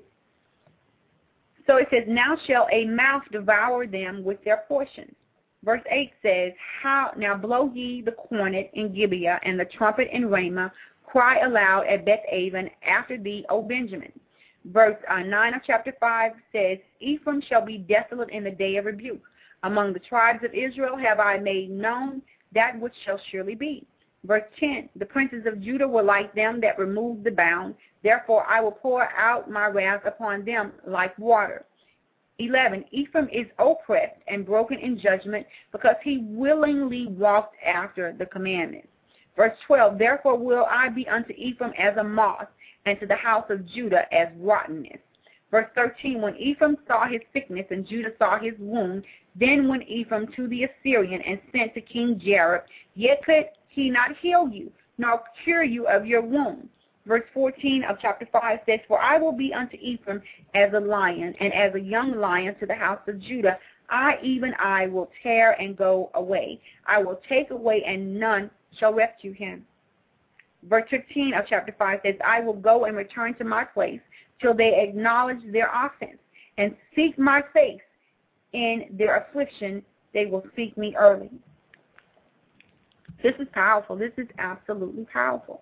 This is absolutely powerful. God is so upset with them. So upset with them. So in verse 1, we're going to go back and kind of break that down a little bit. In verse 1, he says, you've been a snare. The people were snared. They were trapped into idolatry by the same religious and political leaders who should have been drawing them to the Lord. So it's the priests, the politicians, and the people. The priests, three P's, the priests, the politician, and the people. The priests were following after the people were telling the priests what to do, and the politicians were leading the people astray as well. So now we've got, God, that sounds like today, doesn't it? Oh my goodness, it sounds like today. Let's look at verse 6. It's kind of key. It says, he has withdrawn himself. The Israelites were coming with their flocks and herds to offer sacrifice to seek the Lord, and they couldn't find him. They could not find him because he had withdrawn himself from them because their deeds were evil. God cannot dwell in the midst of an unclean people.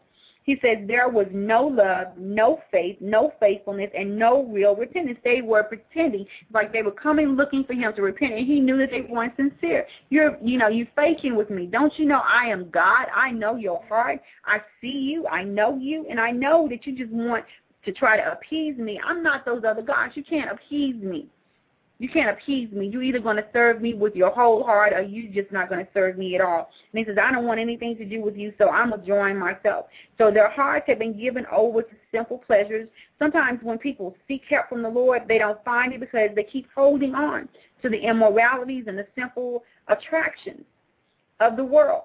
So how is it that, we go to God and we ask him for help, but we don't really want his help? Because if we did, we would come clean. Because he already knows what's in our hearts if we would just wholeheartedly go seeking after him. But instead, they come thinking, well, I'm just going to repent just enough to get him off my back and to get some of this stuff to stop happening. God's like, not this time. I'm not winking at you this time. I'm not going to keep on striding with you and chiding with you and trying to get you to do what it is that you know you're supposed to do. So, I'm out. I'm out of here. I am absolutely out of here. So I have just, completely taken myself out of the picture. You do what you want to do. So then let's look at verse 10. And it says, talking about the princes of Judah were like them that removed the bound. So to remove the bound is to move the boundary stones of one's neighbor's property. And I guess that's where we kind of get that with the homeowners, where we have to get the people to come out and to stay the land and kind of draw your boundary lines. And you go back and you find that your neighbor has kind of like moved the boundary line over and set up a fence, and it's on your side of the property line, and you go years and years and years without knowing it.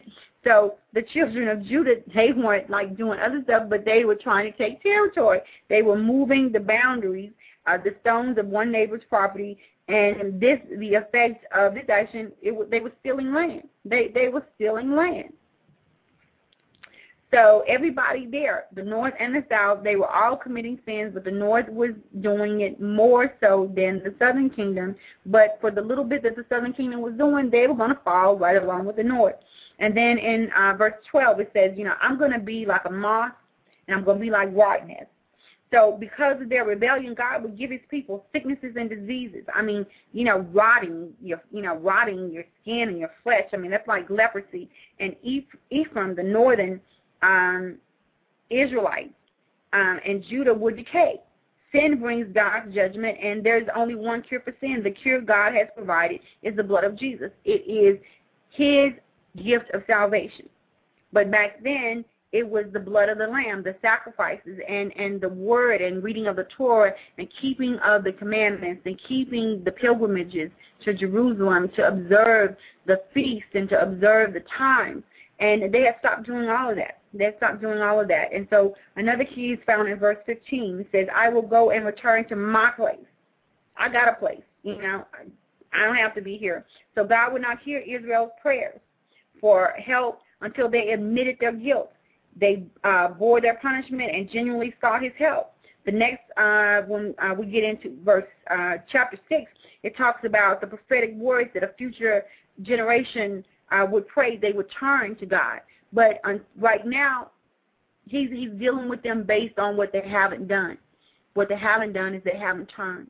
They haven't turned around. They haven't turned away from doing what it is that they want to do. And so I believe that God is speaking to us once again. He's speaking to us once again. And we have to know that God is not going to accept this behavior. God is not going to keep on letting us do what we want to do and leading people astray. God is not going to keep doing that. He's not going to keep doing that. And this is why I believe that judgment is on its way to the church. Because if you look around and you see that we've had like little trickles of things happening across denominations, across nationalities, and across belief systems, and people are being called to account. The covers are being snatched off and the skirts are being raised up, and God is seeing what's being done in secret is being revealed in public. And so God is doing all of this to give people, say, look, I got tired of that. I got tired of this happening over here in this denomination. I got tired of this happening over here, because he's not coming back for a denomination. He's coming back for a church. And the church that he's coming back for is the people whose robes have been washed in the blood of the Lamb, and their names have been written in the Lamb's book of life. But on top of that, he's coming back for one voice, one sound. And when that sound is, come Lord Jesus, when everybody is saying, come Lord Jesus, when it's in unison, come Lord Jesus.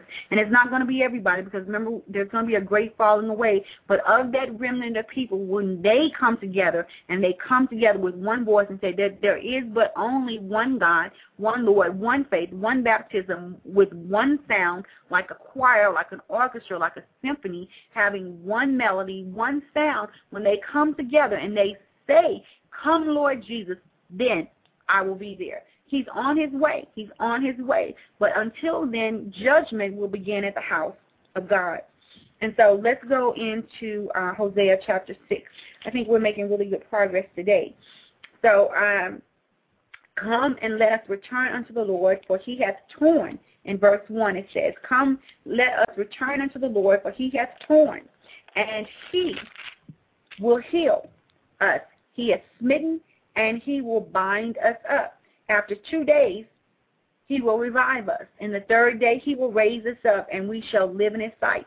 Verse 2 really points to the resurrection, doesn't it? The resurrection and the death, burial, and resurrection and ascension of Jesus. And in verse 3 it says, then shall we know if we follow on to know the Lord, his going forth is prepared as the morning, and he shall come unto us as the rain, as the latter and former rain unto the earth.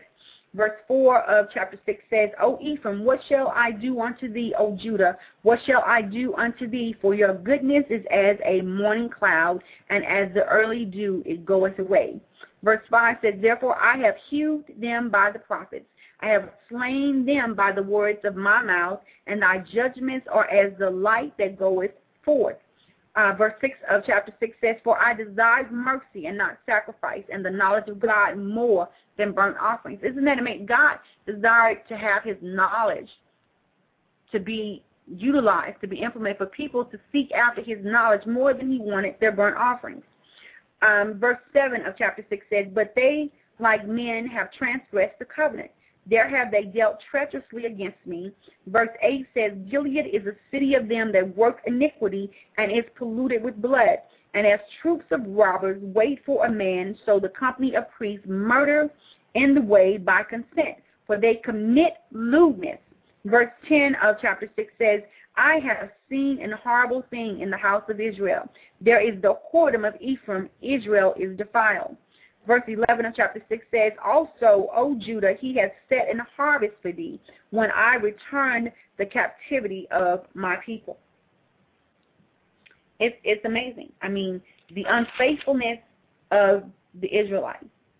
God says, you know, it hurts my heart. After all I've done, don't you remember how I brought you out? Don't you remember how I brought you through the wilderness? Your clothes didn't wear out. No one died of a disease.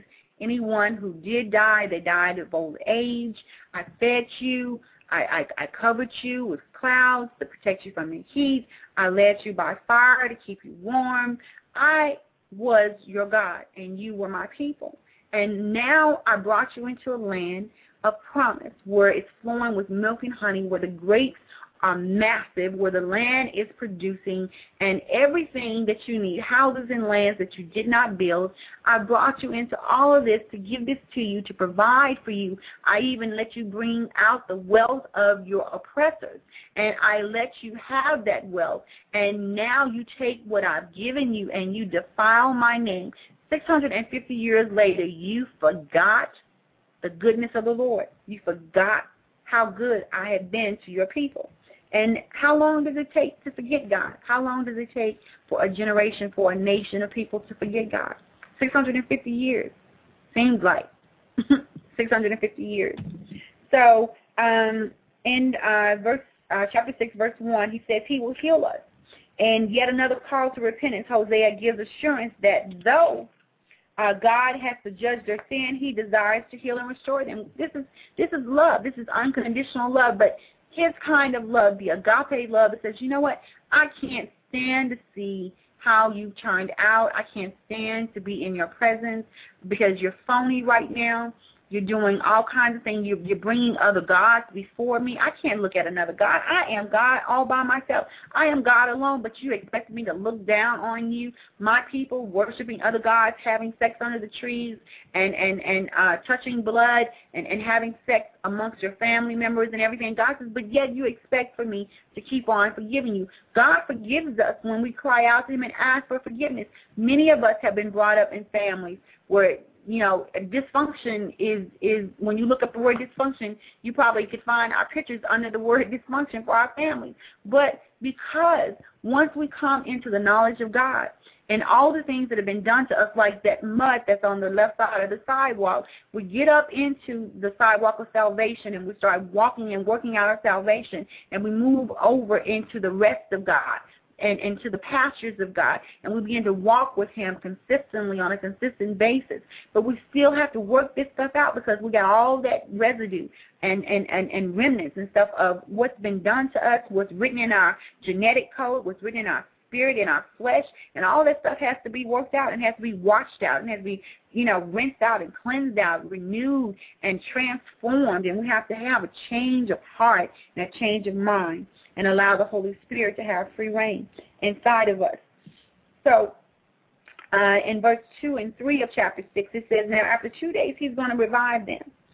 Genuine repentance by God's people would bring renewed spiritual life.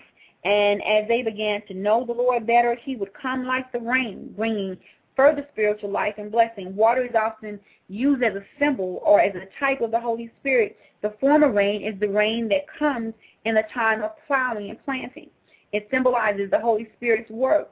The Spirit is also looking and saying, okay, you know, I need you to till up the ground. I need you to break up the fallow ground. And when you break up the fallow ground and you get ready to sow your seed, then I'm going to come and I'm going to water that ground. I'm going to water that ground initially, and that's the former rain. And so then the latter rain is the rain that comes in the time of harvest. It symbolizes the Holy Spirit's work in the church. It is harvest time. It comes to water when it's time to harvest what's been planted. And that means the sickle is about to be brought out in the harvest. And it says, that the harvest is ripe, but the laborers are few. So he's getting ready to pour out the former and the latter rain when the people repent and turn back to him. And then in verse 4, chapter 6, the theme in here is like the goodness is as a morning cloud. Goodness. The Hebrew word goodness is hesed, H-E-S-E-D. And it refers to a covenant love that is holy, it's steadfast, and it's loyal. And Pastor Kenneth Copeland talks about hesed agape, the agape of God, the hesed, the agape of God, the covenant love of God that he has for his people, the holy, steadfast, and loyal, and that's what he wants them to be. And so Israel claims to have a deep love for God, but they're like the morning clouds and the early dew that vanishes in the heat of the day. They're sometimes they're wishy-washy, they're unstable. So the love that was superficial and selfish, and the love that he seemed to always have to test to see if it was genuine or not. So then God says, I want you to test me, God, to see my love and to see my loyalty. And so now we have a foretelling that God is going to have someone who loves him that way. And he is going to have a people who will willingly be his people. But it's going to require something of him like he required of Hosea to go and get Gomer off the auction block. He had to go and buy her back. So God had to go back and buy us back once again. Once again. He had to go and get us out of the mess that we were in. So he says here that he's talking about the righteousness. The righteousness. Remember, to be a sinner is to practice sin, but to be righteous is to practice righteousness. And that means that you lose your sin consciousness. You stop thinking and acting like a sinner and stop desiring the ways of a sinner, and you start craving after righteousness. Those that hunger and thirst after righteousness shall be filled. And so this is what he's saying, that if you would hunger and thirst after righteousness, you would be filled. And you are my righteous ones. You are the righteousness of me through my Son, Christ Jesus. And then we go on, and it talks about his purposes on the earth, that he has called us for a purpose. And so many are the plans of a man's heart, but it is the purpose of God that will prevail. We make all kinds of plans outside of God, and we don't ask God, and we don't consult God. But when we ask God and we consult God for his purpose and his plan and how he wants to live our lives and what he wants to do in us and through us and with us, and allow him to lead and guide us, because what the steps of a good man are ordered by the Lord. Hosea is an example of that. He allowed God to order his steps. He allowed God to tell him what to do, when to do it, who to marry, what to name his children, how he should love his wife, how he should minister to his people, to his family. Hosea allowed God to rule and reign in his heart and in his life. And that's all God is requiring of us. He's asking us to let him inhabit us, to get into us and show us his love. We don't know love the way that he wants to show us love, because all we know is what our parents gave us or didn't give us, or what other people give us or didn't give us. And something God said to me says, just because someone doesn't love you the way you desire to be loved doesn't mean that they don't love. It just means that they are loving you with limited love based on the capacity that they have of love. A person can't give you what they don't have. And whatever they give you, they're giving you out of the measure of what they do have. So if a person is loving you with what you don't desire and what you feel like you need, it's because they're lacking love in themselves. And that means that hatred, self-hatred, is probably, they don't love themselves. So how can you expect for them to love you if they don't love themselves? Love, the love of God, the agape of love is in the heart of God, and it has to flow to men. It says it flows from breast to breast, from breast to breast. It flows from breast to breast, but it has to flow from God to you. And what's in your heart is what you have available to give other people. And if you've allowed your heart to become hardened and you've allowed bitterness to creep in, then it's troubling even your love walk. You can't love somebody with a grudge. You can't love somebody with unforgiveness in your heart. It's hard to walk in love when you've got issues of unforgiveness and unresolved pain inside of you. And so we're down here as human beings with a spirit inside of us trying to have an experience in human form doing human things, when God says, I have a supernatural anointing available to you to avail you and enable you to live and love and be loved as I love you. If you would only get my knowledge, and when you get my knowledge, then you ask me for an understanding. He says, acknowledge me. That means knowledge. Acknowledge me, acknowledge my knowledge, and in all your ways, seek me. In all your ways, seek me, and I'll direct your path. And when I direct your path, then you will lean not to your own understanding, but you will lean on me and trust in my ability to order your steps, because I am God. I know the outcome before you even begin to ask me for what you want, for what you need. I know the outcome of it, so why not come to me? Because I am knowledge. And once you take his knowledge and you get an understanding, knowledge and the understanding turns into wisdom. It says now wisdom is the principal thing. Take wisdom and tie it about your neck and wear it as a necklace. Means that it is ever available to you. God wants you to have his knowledge. He wants you to have the understanding of his word, and he wants you to take that, and he wants you to have wisdom, and he wants you to let him lead and guide you in the way that he wants you to go. And it's not a feeling, because following after God, you don't always feel like following him. You may want to, cuss somebody.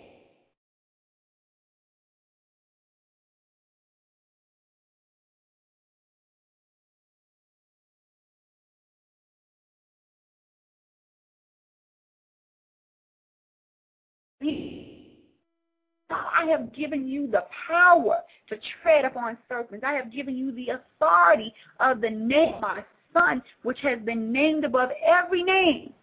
I have given you the keys to the kingdom. I've given you death, hell, and the grave keys. And I've told you that now I have put it all under your feet. Come up with me, sit with me in high places. You can't sit high and think low. You can't rise up to the heights of the heavens and think low. It requires a changing of heart. It requires a change of mind. It requires a transformation. It requires a transfiguration. It requires a renewing of your mind. It requires an empowerment of your spirit. It requires the washing of the water. It requires the blood being applied to the doorpost of your heart and your life, and it requires you calling upon the name of the Lord in the time of trouble. It requires coming boldly before the throne of grace. It requires you to come before him and ask in the time of need. He says, ask, seek, knock, open the door, and I'll come in and I'll sup with you. I'll abide with you. Dwell with me. Love on me. Let me love you. Let me in. That's all I want. I want to get into you so that you can get to me, and I can teach you how to be intimate with me. And I thank God because he has taught me about being intimate with him, about allowing him in places where I allow people, things, and stuff to come in and occupy. And for me to dance around and serve idols and put people and things and stuff above him. When I cried out to him with my whole heart, and I said, God, it's hard. It's hard living a double life. It's hard being a double mind. It's hard trying to be a pretender. It's hard faking with you. You already know me. You already know what I need. You already know what I'm going to do before you do it. Come on, God. Okay, I give up. I want to do it your way. I've suffered the consequences and the repercussions for living my life the way that I wanted to live my life. Now, God, take control of me. Take control of my life. Don't let me be concerned about anybody except me.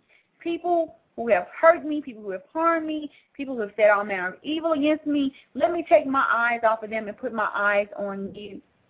Put my eyes on you and focus on the race that's ahead of me.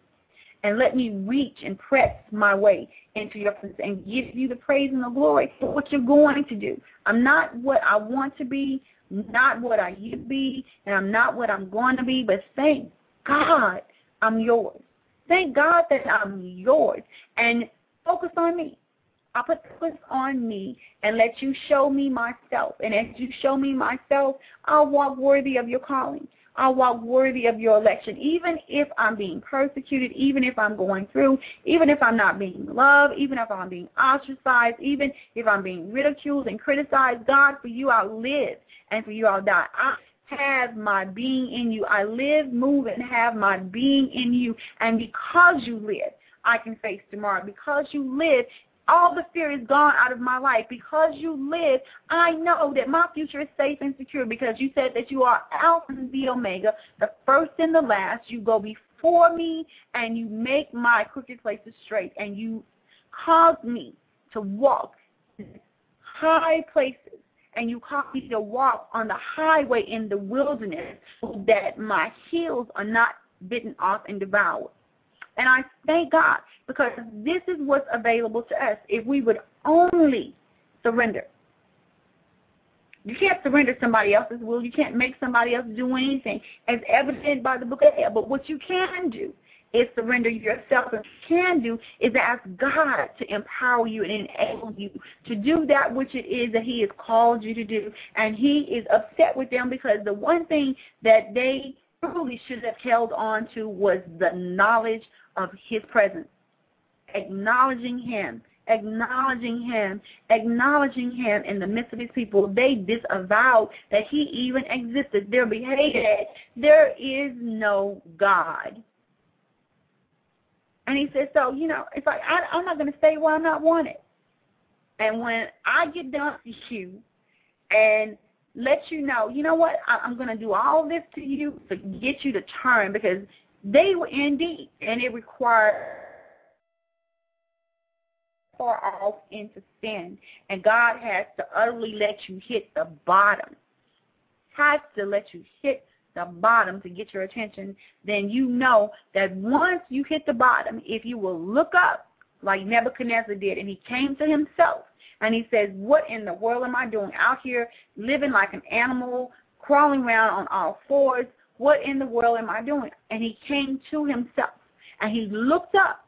And when he looked up, that's when he realized, oh, God, how wrong I've been. This is what God requires. This is what God requires. This is what God requires. He requires a people who will look up to him, who will serve him, who will worship him with their whole hearts, and who will give him the dominance and the predominance and the authority to do what needs to be done in our lives. This is what God is asking for. It's not a hard thing. It's only hard when we don't want to get off the throne. There is no room for two rulers on one throne. There is but one God, and there is but one way. And because of that, somebody has to be on the throne.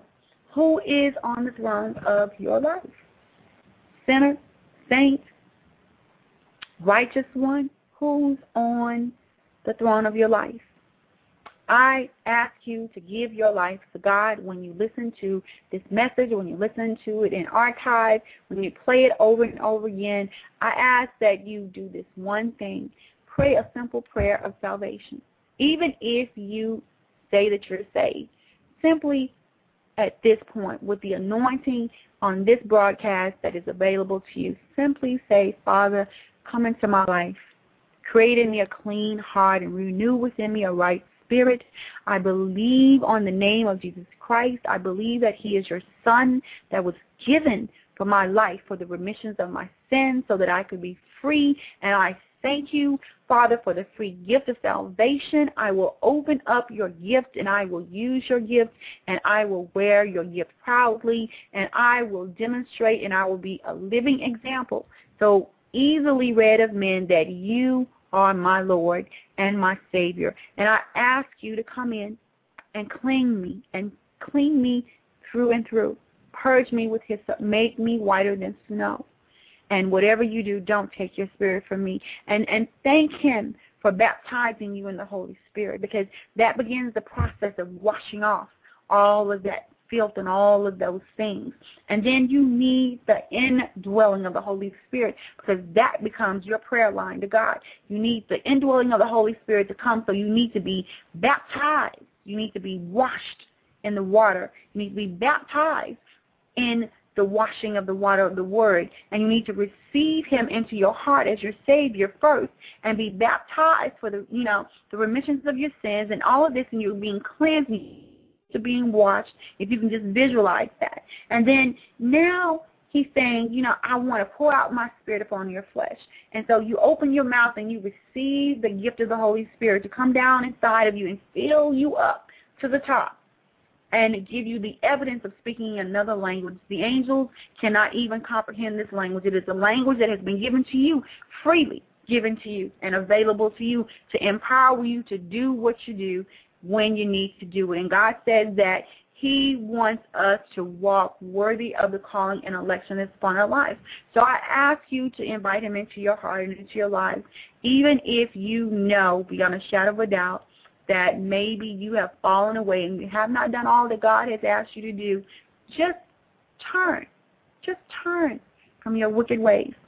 And Father, I thank you for the listeners again of this broadcast. I thank you for those who will be listening. And I thank you for those who shall return. And we give you glory and give you honor for it in Jesus' name. Amen. And once again, I thank you for being present here, for tuning in to the study on Hosea, the prophet and the prostitute. And at this point, I would like to play some worship music for us. And I want to use Marvin Sapp's Never Would Have Made It. Never would have made it. Amen, amen. Never could have made it without you. I would have lost it all. But now I see how you were there for me, and I can say never would have made it. Never could have made it without you. I would have lost it all. But now I see how you were there for me, and I can say I'm stronger, I'm wiser, I'm better, much better. When I look back over all you brought me through, I can see that you are the one I held on to. Thank you, Lord. We have 1 minute remaining in the show, and I invite you to come back tonight at 7 p.m. for the continuation of the prophet and the prostitute, and we are going to examine the root of bitterness in a more in-depth way. That's going to be the focus for the show this evening, and so I invite you to come back and invite someone, and if you would, please rate the show. And also, now that we have unlimited airtime, we will be broadcasting as well tomorrow at 12:30 p.m., Part 5 of The Prophet and the Prostitute. And then over the weekend, we'll have Patricia Adams Live on the weekend, and we're going to be getting into the mindset of wealth. That God has the wealth that He desires for us, and we have to have the mindset to receive it. And this is not just in financial wealth, but He wants to take us into a wealthy place of taking off the old and putting on the new, and receiving the promises that God has for us. Whatever those promises are, He says that we would reap what we have not sown, and that we would have houses and lands that we did not build. And there are things that God has for us, but the mind has to be prepared to receive those things, because ultimately it is for the upbuilding of the kingdom that He needs us to receive those things. So I ask you once again to be blessed. I'm in His service, and I'm in His service because He has served me, and it is my reasonable service. I ask you to come again to www.blogtalkradio.com/Patricia Adams Live. Thank you, and God bless.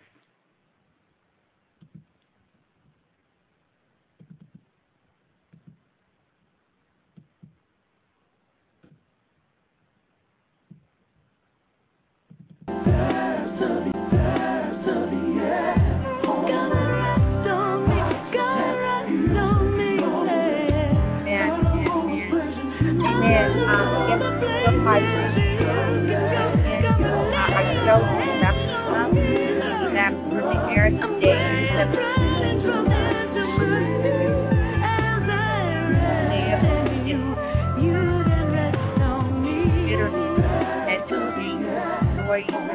Outline of Isaiah and how it pertains to us today in the church. And so I welcome you to come back. And Ms. Neal, I thank you so much for being present. And I pray that the Lord has blessed you and that you've been encouraged and strengthened and renewed. And whatever it was that you need, I pray that you received it when you came by. That is the purpose and intent of this program. So I thank you so much, and God bless you. I guess 2053, would you like to make any comments at this point? We are off the air. If you need to, feel free to send me a message. Thank you.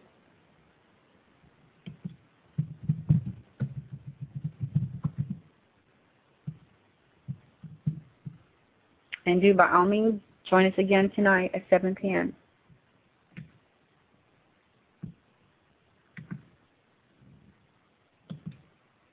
Okay, if we have no further comments, I will be signing off.